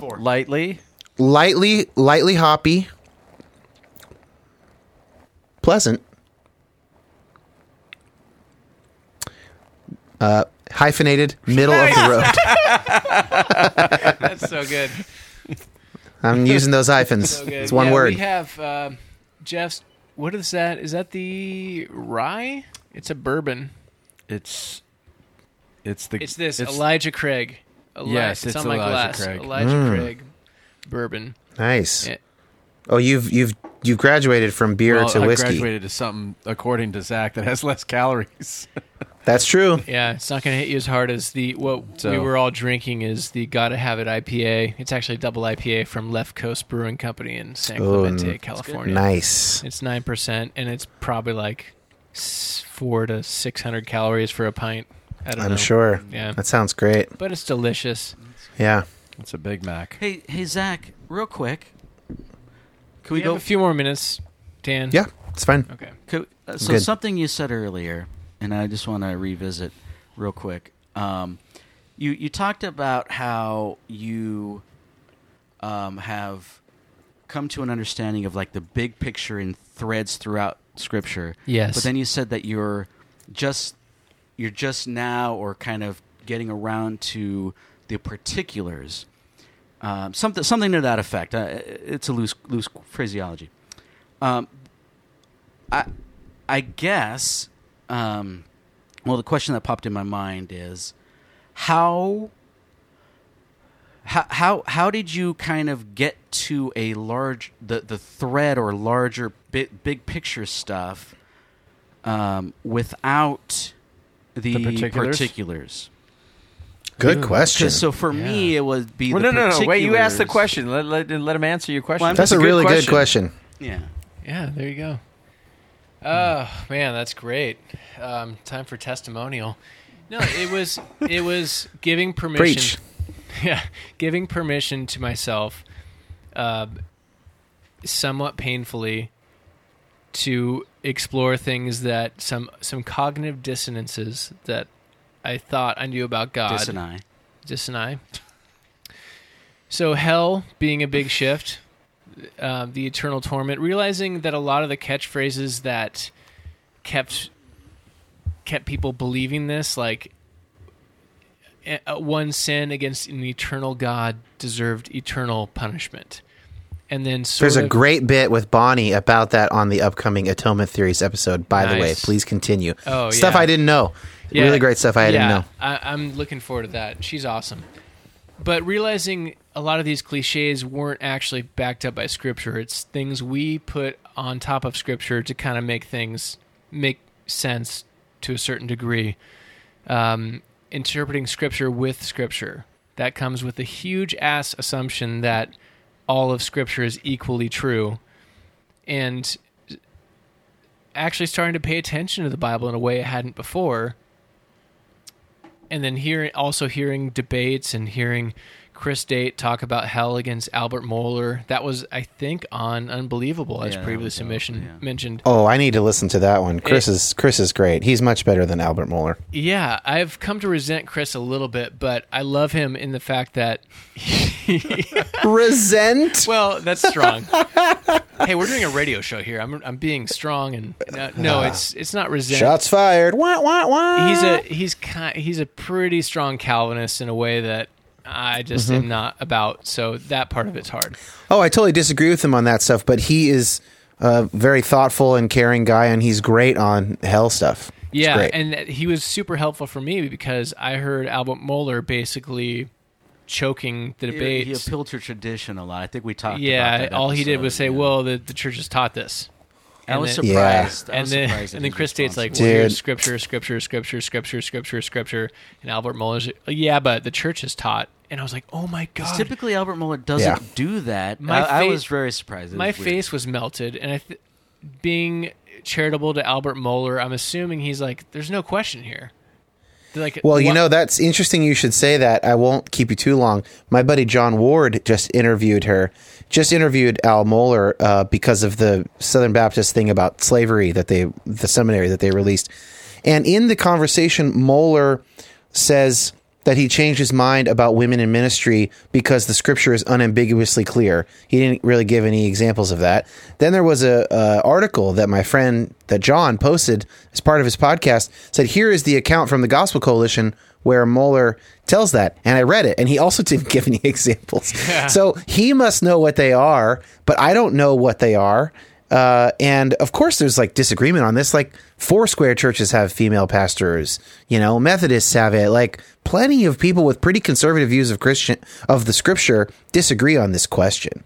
And so anytime that anybody uses such cavalier language about what the Scripture obviously says, I almost immediately write them off now. Yeah. Unless it's something that's in the Apostles' Creed. Okay, fine. Otherwise, you are either purposefully obscuring the point because you're a politician, or you actually don't know how little you know of the wider tradition. And in neither case would I want to use you as a great example. Whereas Chris Date will at least go toe-to-toe with you, and he recognizes that people disagree, but he has arguments that he's convinced by, and he'll make them. And I love that. He's a machine. And Albert Mohler, he's a smart guy. He knows more Scripture. He's forgotten about more Scripture than I will ever know. But I think he was just unprepared and didn't think there was really a question on the issue. And so he came into it unprepared. But that was a big one. Yeah, if that's not just an avatar for the kind of presumption that you can get in certain traditions, I don't know what is. I mean, it's not dissimilar to like white supremacy in the soft sense, by the way, not the like avowed KKK sense, but the sense of like white people's lives matter more. And everyone just kind of knew that for a really long time in this country. And it's I'm not saying that believing in eternal hell is equal to that morally, but there's a similar logical move of like, I don't have to prepare for this because of course Scripture says this. But like, there's like really good biblical critical scholars who would disagree with you. And like, are you pretending they're not there? Do you honestly not know they're there? You run a seminary. That would be weird. Yeah. Yeah. I don't know. Like, it's fine to, I've heard good interviews that he's done. He had a great interview. He interviewed Rod Dreher on his podcast. I really loved their conversation. I don't think he's an intellectually bankrupt guy. Right. But I just have less and less patience for people making big sweeping statements about Scripture when they ought to know better the nuance that actually exists in the body of Christ. Right. Which statements about especially eternal destinations, sure, and if those are in fact true, will prevent you from giving yourself permission to explore other options. And so interesting. So Zach, if you take your view, and not to defend Albert Moore, I'm just logical scooter train here. Yeah. The idea that the Christian universalism and maybe therefore I'm making hand gestures if everyone can just picture like everything, sweeping, all encompassing, like a big glorious sunset. I'm just trying to use what you have said, that the idea of going out and evangelizing and all that stuff. You're not as, and this might be maybe saying words that you didn't say, but that's the idea that I got. You're not worried about that as much as you were before, or maybe even at all. Yeah. And I'm not the sure that's good though. Yeah, the logical train though. I'm just going with the logical train. Okay, well, let's shoot that out everywhere. Sure. I think I know where you're going. Yeah, there are things you that can do a question right now. No, I'm just thinking. I'm just thinking about what's been said, and So anyway, let's go back to Dan. So Dan, before you said you got some time, and that was probably 20 minutes ago. We got to go to a commercial break here. The weather, Jeff. Let's throw to that sponsor. Yeah, but Dan, you talked about the intuition that you said you had these intuitions since you were like 19. That was weird. Yeah. And then you talked about your friend who was on who he mentioned intuitions, and the idea of intuition that he had seemed kind of different than maybe what your idea of intuition. So I don't remember the second part that you're referring to. I mean, I remember talking about how the intuition, more or less my sort of liberal Christian intuitions have been unchanged for about 15 years. I mean, I'll just say what I mean by that. Intuitions are not necessarily true. Intuitions are, they actually take work to get down to. If you do enough philosophy, even just at an undergraduate level, if you take a couple philosophy classes, you'll come upon these questions. Can God lift a rock that's too heavy for him? Or can God be all-knowing and good at the same time? Stripping these are ethical. Yeah, like you come up, or even take a class in ethics, is the right thing to do to maximize the good for the most number of people? Or is it that there is actually a right action in and of itself? Or is it that right action only comes from right people, virtue ethics? When you get down to these arguments, these are really smart people who treat each other really well, because philosophers are the only people who actually have to argue without logical fallacies in order to get published. And they're the only people in the world who are actually punished for using logical fallacies. And you get down to, on any of these issues, it happens every time. You get down to two equally intelligent people, equally respectful of each other, differing on their intuitions. So at the end of a question like omnipotence and goodness, you'll have one person say, you know what? I understand the problem here. In my intuition, I cannot give up God's omnipotence. And this is what happens when you debate with Calvinists sometime. God's sovereignty is just the thing that's my hill to die on. And that might be talking to an open and relational theologian who says, I understand what you're saying, but for me, it's God's like selfless love and giving me the actual chance to love God back. That's the hill I can't die on. These are intuitions. They both can't be right. Both of those people are not right. And yet they can't really change those intuitions. So you can get better at doing theology or doing philosophy. You can get better at listening to people, at hearing them when you talk and not just yelling at each other. You can get better at taking people's arguments seriously. You can get better at asking them what brought them to their view. You can better understand your opponent's view. You usually can't change your intuitions. Now, you might come up with different ways of thinking theologically that keep your intuition. But I've had an intuition for a long time that, like, gay sex is not sinful. Like, I can't understand how it would be. I think that's kind of where I was going. Like, yeah. So, whatever it is. Yeah. Gay sex. Let me stop you right there. That's what I really wanted to talk about. But no, whatever. Very generally. Yeah. So, Tom Brady, huh? That's a very straight thing to say, Scott. Yeah. Covered it up there. No, go ahead. Go ahead.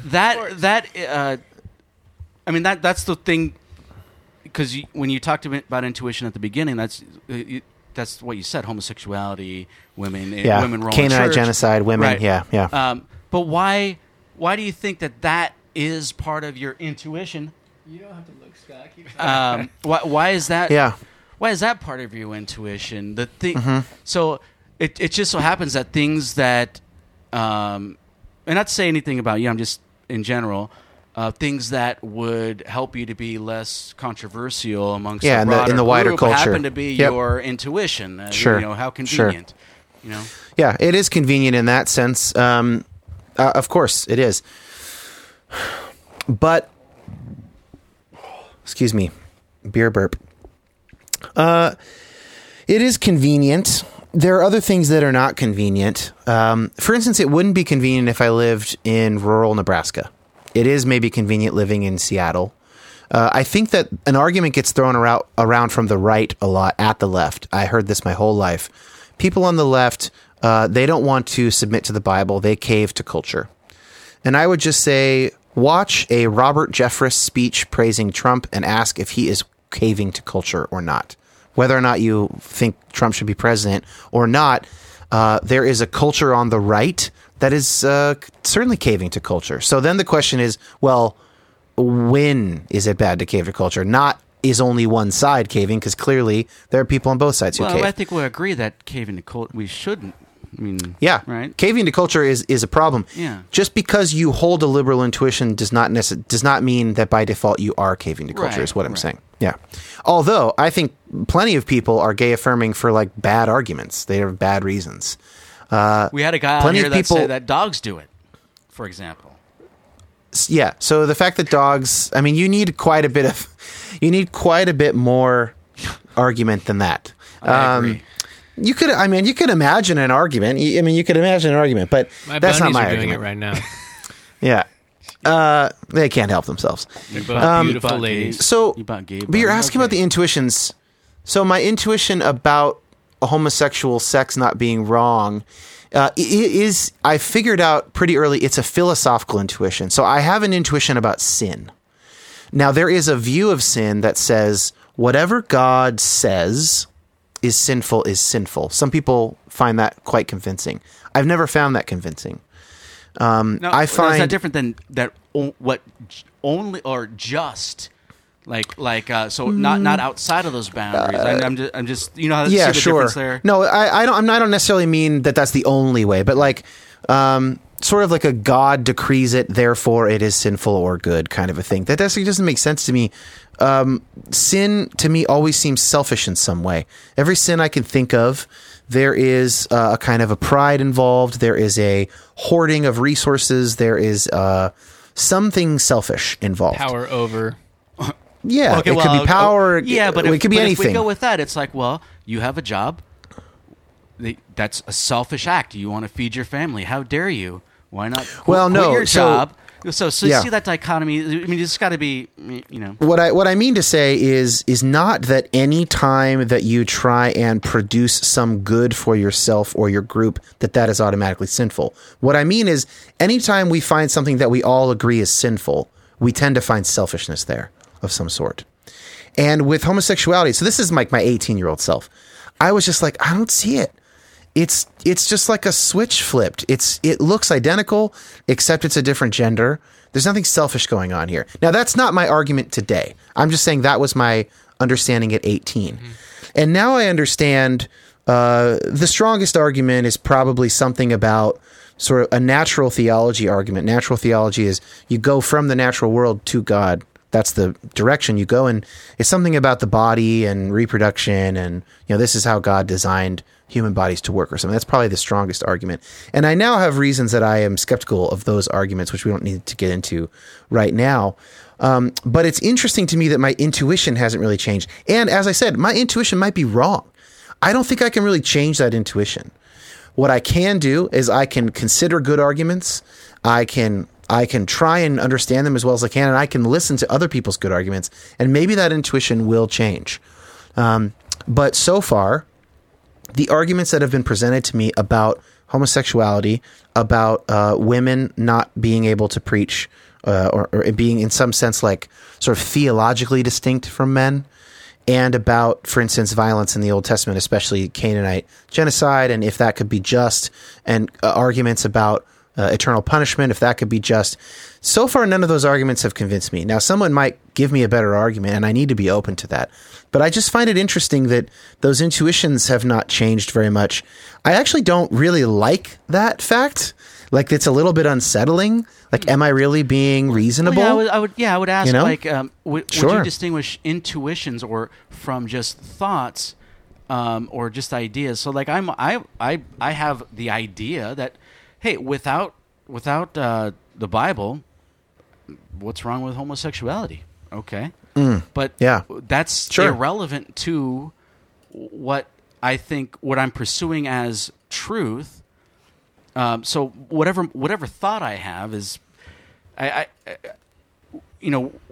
the having the mind of Christ, right? And I'm not necessarily saying that Sure. that what you're thinking is not the mind of Christ. I'm just saying, like, we have we're supposed to be moving towards being transformed, the renewing of our mind.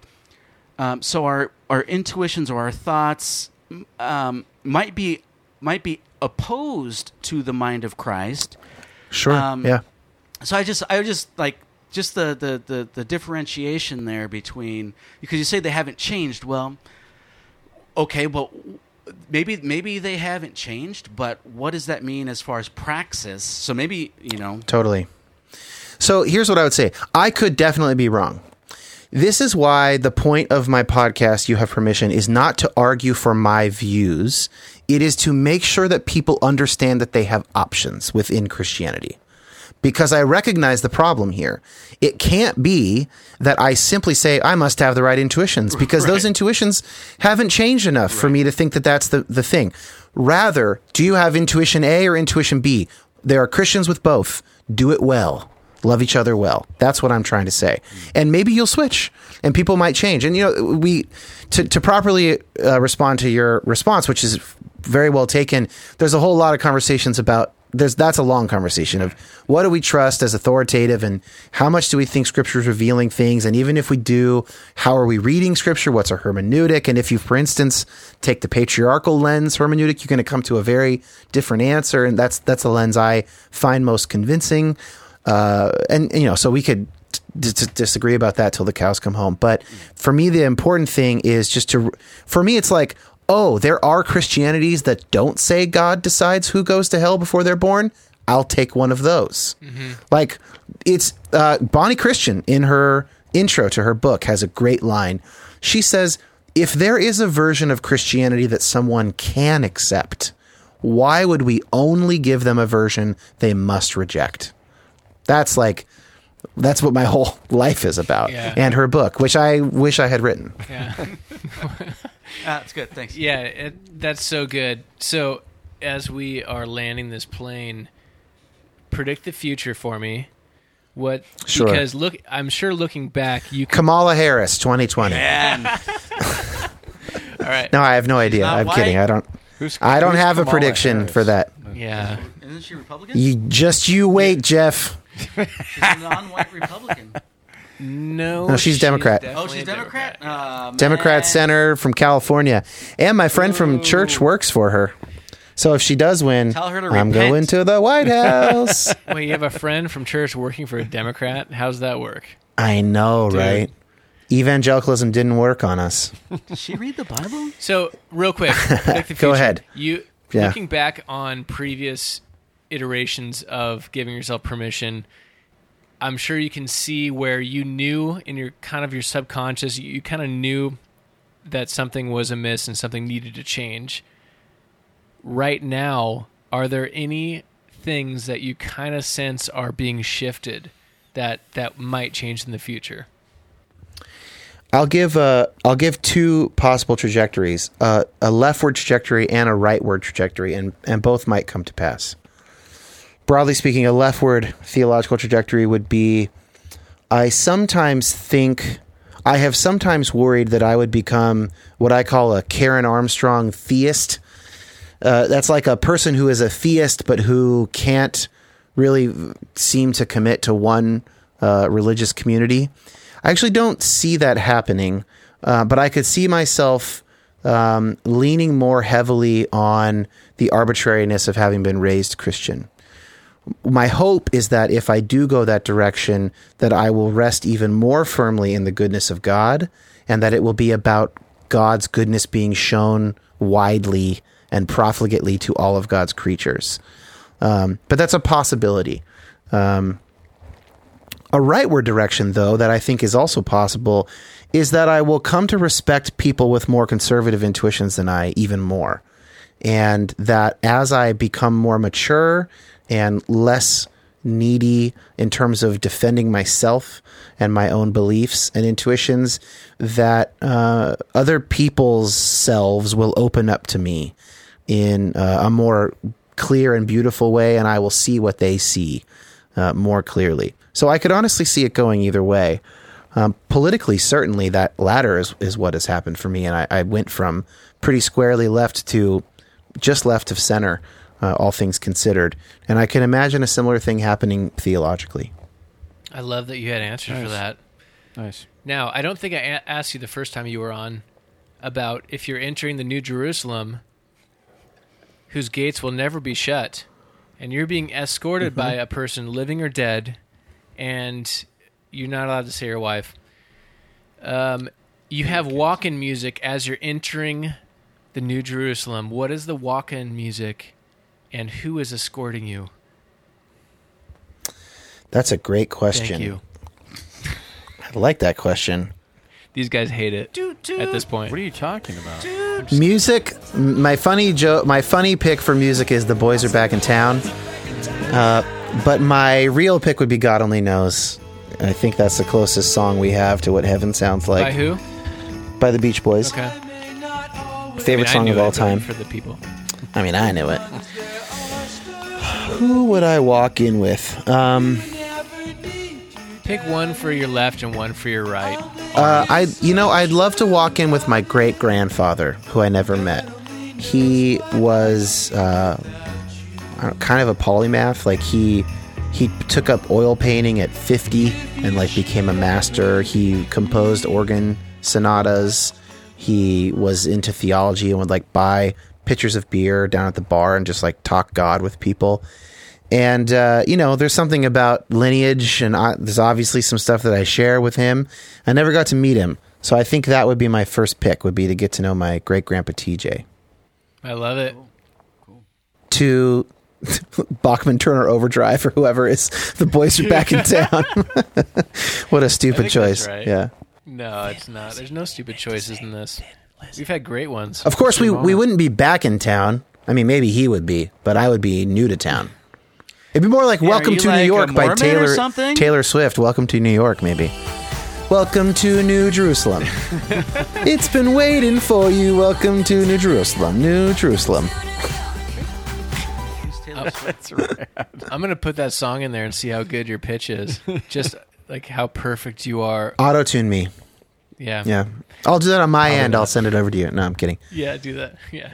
Thank you, Dan. Man, thanks for having me. Thank you so much for your time. Yeah, You gave us a lot. thanks, Dan. Always enjoyed talking to you, and I'm looking for the next one. Now, give us your details, how people can keep in touch, and also size, height, dimensions. 6'2", 235, bench 110.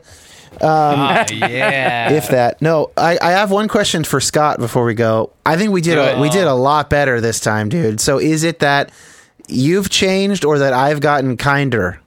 Or both? I think Yes, I'm going to say that you have definitely something different over. Scott I'm never glowing. wants to admit that he changed. I'm glowing. Yeah. Scott can't admit that he No, I've changed. been getting better. I think, but I want to toot my own horn. Yeah. Oh, great. I'll toot it. Toot your horn. Yeah. I was just... But Dan, not to say that that you're not always continuously improving like every successful person does. So I'm just saying, Oh, gosh. If I'm successful, it's not at podcasting. But and you might be more successful than me, so you might have improved more. I'm just throwing it out. I thought we actually agreed more than last time, which I thought was interesting. Yeah. Yeah. Or you're better at hiding your disagreement. There you go. He didn't say. So that's what I'm wondering. If he changed on the end times, because you were talking about dispensationalism and amillennial, and that's like it was hard. It was difficult. Scott to bite didn't my say tongue. one word, Wow. but that was of course before you wanted- removed your rubber bands. Yeah, I wanted to. But I was thinking, hey, I interrupt a lot. Let me just let him talk. Yeah, and that's okay. find something down the road. So the new show is You Have Permission. You can get it anywhere you get podcasts, or youhavepermissionpod.com. Also, some of your listeners might listen already. We did make a Facebook group for it, and it is only for people who support my work on Patreon. We have a public one for Depolarize. It's just big. It's like 400 people. Only 20 people post. I just wanted to kind of avoid that. And so that's an option too. It's like $5 a month. You get 2 extra episodes a month. And now, what's the address for your Patreon? Patreon.com/Dan Koch, Koch, or if you go to youhavepermissionpod.com, there's a link. And Reconstruct is apparently back up and running. That's exciting. Yeah. And Depolarize. Thank you, John. Thank you, John. Yeah.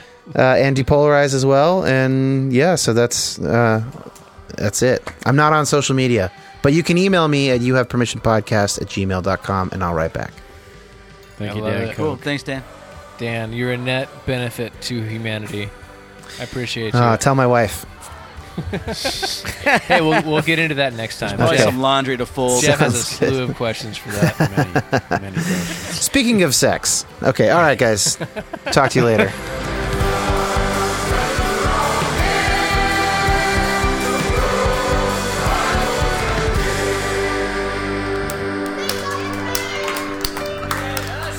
No, I have not. I have not changed my view on eschatology. I just wanted to let him talk and not interrupt. So, but good observation. I appreciate the observation. I was watching the Australian Open the last half an hour. Yeah, Jeff's been watching tennis. Dude, I'm addicted. I miss tennis. You put the dick in addicted, Totally. Jeff, Totally. for watching that while they were talking. So I will say, confession time, if I were to answer the question that Scott posed to me before he steamrolled me and went back to let him answer. I thought that you didn't answer, and I was like, maybe I should say something, but nah, let it go. I'm going to let it go. No, but then you re-asked it, and then you went straight to Dan. That's fine. That's fine. You're giving me a taste of my own medicine. I will say, Thanks for fixing our kickback. Oh, God, that was driving me I will nuts. say you did get to talk, and I appreciate that. What I will say, the question of like go into all the world or make disciples, that is a weird one for me right now, and I'm not going to argue it. That's not the point of bringing it up. I'm just wondering why. I am just saying, yeah, because I do believe that ultimately God is drawing all of creation to Himself / herself. Good night. and he was just telling the apostles to go and spread the word. There are those that would say that is the context. But it's true. Well, yes, it is true in a technical sense, but regardless. So it is the big picture I'm talking about is the nature of the Christ being made all in all and being in all. And but what does that have to do with going and so I guess the question is why? What I'm saying is why no, hold on. I'm setting something up, apostles, Scott, I'm setting something up. Okay. For me, believe that Christ is all and in all, and that's what God is working towards. And believing that God is not waiting for proper mental decisions to not send them to hell has led to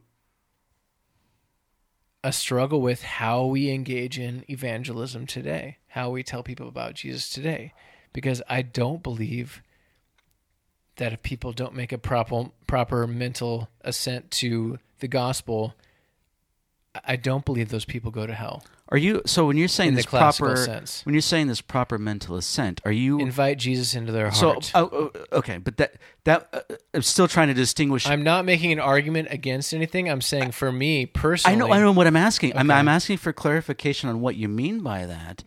I'm thinking that you mean some evangelical. Jeff's still watching tennis. It's fine. Totally. He can do that. I'm thinking that you are referring to some evangelical kind of something that people do. This is how they teach it, which I don't care. Which I mean, I do care about, but no, I'm just saying for where discussion. I'm at. But to distinguish that and what is described in the New Testament and the Old Testament as faith. Is in your mind, are you distinguishing between faith as described in the Bible and this thing that you're describing as some mental assent? I'll take it in the back end. Do you get the why? Why? I mean, do you understand why I would? No, I don't understand. Okay. I'm just saying from where I'm at. I don't know. What I'm saying is I don't know what you mean by this mental assent thing, because I have this idea of believing in God. Okay, let me say this. Do you think most people would say people are not saved unless they come to a faith in Jesus? Yes. As their Savior. Yes. I think that's what the Bible says. How do you come to a proper faith in Jesus as your Savior if not understanding it mentally? So that's what I'm talking about. Okay, so I don't think that's necessary. Well, what I'm saying is that when the Bible talks about your faith has saved you, that you enter into God's grace by faith. Right. So that I'm asking, are you referring to that, or are you referring to something else that some other people are saying, or something that you used to believe? I'm asking for is there something that's distinguishable between what you're saying and what is described in Scripture? That's what I'm asking. I'm not even saying yes or no. I mean, I understand. I'm not disagreeing or agreeing with you. Two different things. The people the way I grew up was relying on what people who interpreted those scriptures told me. All right. So I'm asking. Now, what if are you you also go talking to the about scripture, now? What I'm talking about now is that the same group of people that are in sin to Adam are the same people that are saved by Christ. On the cross. I'm not either. I'm not. No, that's what I'm saying. I know, but I'm asking. That's why I'm where I'm at. I lost my. No, but I get that. I'm not agreeing or disagreeing with you. I'm not agreeing or disagreeing with you. Have you heard any disagreement? I'm asking. Is what you're saying as a mental assent, is that different than the idea that just the idea? The way you're interpreting those scriptures, yes. No, who? So the way who's interpreting? No. The way who's interpreting what I'm asking you? No, I'm just saying, Scott. I'm asking you. Who your is Scott's definition? children? Thank you. That's what I'm asking. Forget about me. Forget about them. Okay. I'm asking, is what you're saying different than the idea of having faith in Jesus? I'm just asking if you're making those distinctions. I'm not sure. I think I'm where I am at now is that Jesus Christ is the Savior of the entire world, especially those who believe.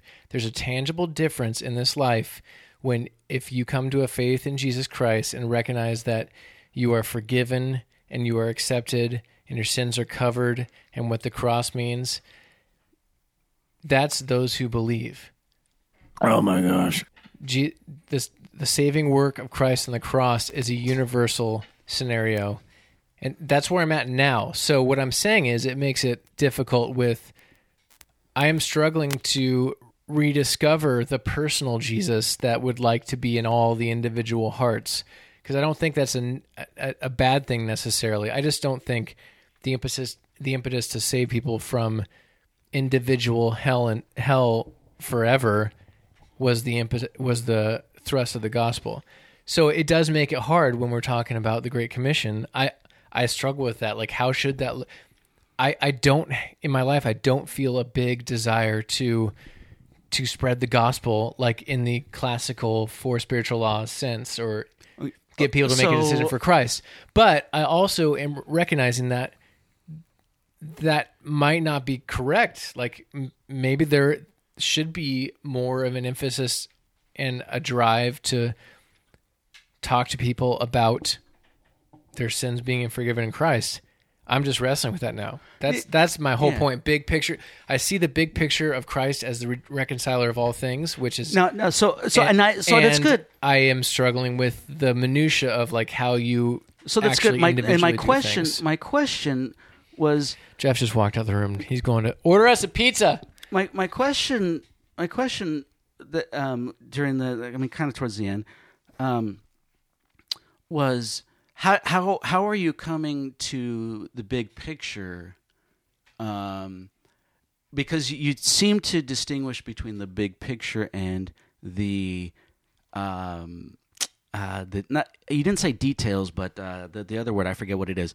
But you seem to distinguish between those, and now you're kind of getting to the without having specifics, without having individual passages ready at the toe, but very general paraphrases. Christ being made all in all, and Christ who is all. Okay. Well, I'm asking. Hold on. We're talking generalities, hold on, dude. The whole time I've been talking generalities, like so big pictures. So you're looking at kind of. What do you want from me? I'm confused now. I start to answer, and you cut me off. We're having a conversation. No, we're not. Yeah. Okay. Doesn't feel like it anymore. No. So I'm not asking. I wasn't. When you use words like this, it makes me feel like I know. I see. now we could go into metadata here. No, I became aware of passages that preachers do not preach on because they're way too crazy cosmically. Christ being all in all, if that were actually true how it sounds, like the God of creation who is all and is in all, present tense. Right. So, I mean, I was trying to avoid specific. I'm trying to avoid. No, I know, but I'm just telling you because once you bring that up, I'm like, okay, well, all in all, so he's all in sin. No, I know, but hold on. See, I was trying to avoid this kind of detail. I'm just telling you, we were talking about my experience and why I'm struggling with certain things. It's because I had a new light on passages like that I had never considered before. Okay, ever. Good. That's so what I'm once asking. I consider them and marinate on them, it's like, wow, is there a bigger thing going on than just most people are going to go to hell because they didn't make a personal decision for Christ? From my perspective, then I started to think, I think there's something more going on, combined with hearing other stories, looking into to different scholarship and hearing different strains of Christianity that talked about this. It opened up a new world. And so with all this new information, it is a struggle to should I be more concerned about telling people about Jesus? Maybe. Right now, as far as orthopraxy, I am not doing that at all. Okay, that's why I asked for a distinction. I'm not making a declaration of what's true or not. I'm just saying where I'm at currently and wrestling with. That's what I'm asking. So the distinctions between you're saying that, hey, maybe I don't do this right now. There's a difference between that and whether or not I believe that you should do it or not. There's a difference there. I'm just asking. I'm just asking for that distinction. I mean, did I just give it to you? That's good grief. Did I? I'm asking honestly. I don't know why it's making you upset. That was good. Did I give you a good answer? Okay. Well, no, that was the start. Okay. I think that was of a new podcast. Only because it's long. First of all, okay, so I try not to do this, but Scott, you've had a good screen time today. I know and that's not a bad thing. I'm just saying. I don't want you to feel like we're cutting you off. I'm trying to cut you off now. You blame me for a lot of things. Like I'm the one that's argumentative. I'm just saying that. Can't imagine where. I know, and I think that's the point. But man, I don't know. That carries over often. I'm just asking questions. Asking for what I just said. I was asking for clarification. Okay. And you're the one that got upset first. I'm just saying. I'm not upset. Did I clarify at all? You at the end there is where that's what I was trying to get to. And I think you were a little uppity. Well, because I was trying to stay with the generalities, because when you start pointing to particular scripture, then no, but that's a part of how I transformed was from particular scripture. Okay, well that's good. That's good. And I don't want to not bring up scripture, but sometimes I get complaints about bringing up scripture. So hey, that's Jeff. Jeff left. Sorry, Jeff. I just say listen to this anymore. But no, Jeff doesn't. His preferred conversation is not minutia in scripture. That's where you've heard the pushback, Scott. You've never once gotten that from me. Never once. Never once. Don't put Jeff's thought on me. Okay. Jeff. Oh, I just called you Jeff. Scott, what's your name?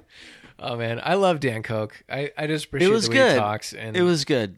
And I get the feeling he likes engaging a little bit. He likes going with Scott. He appreciates it. I appreciate him. I appreciate you, Scott, too. I'm not trying to...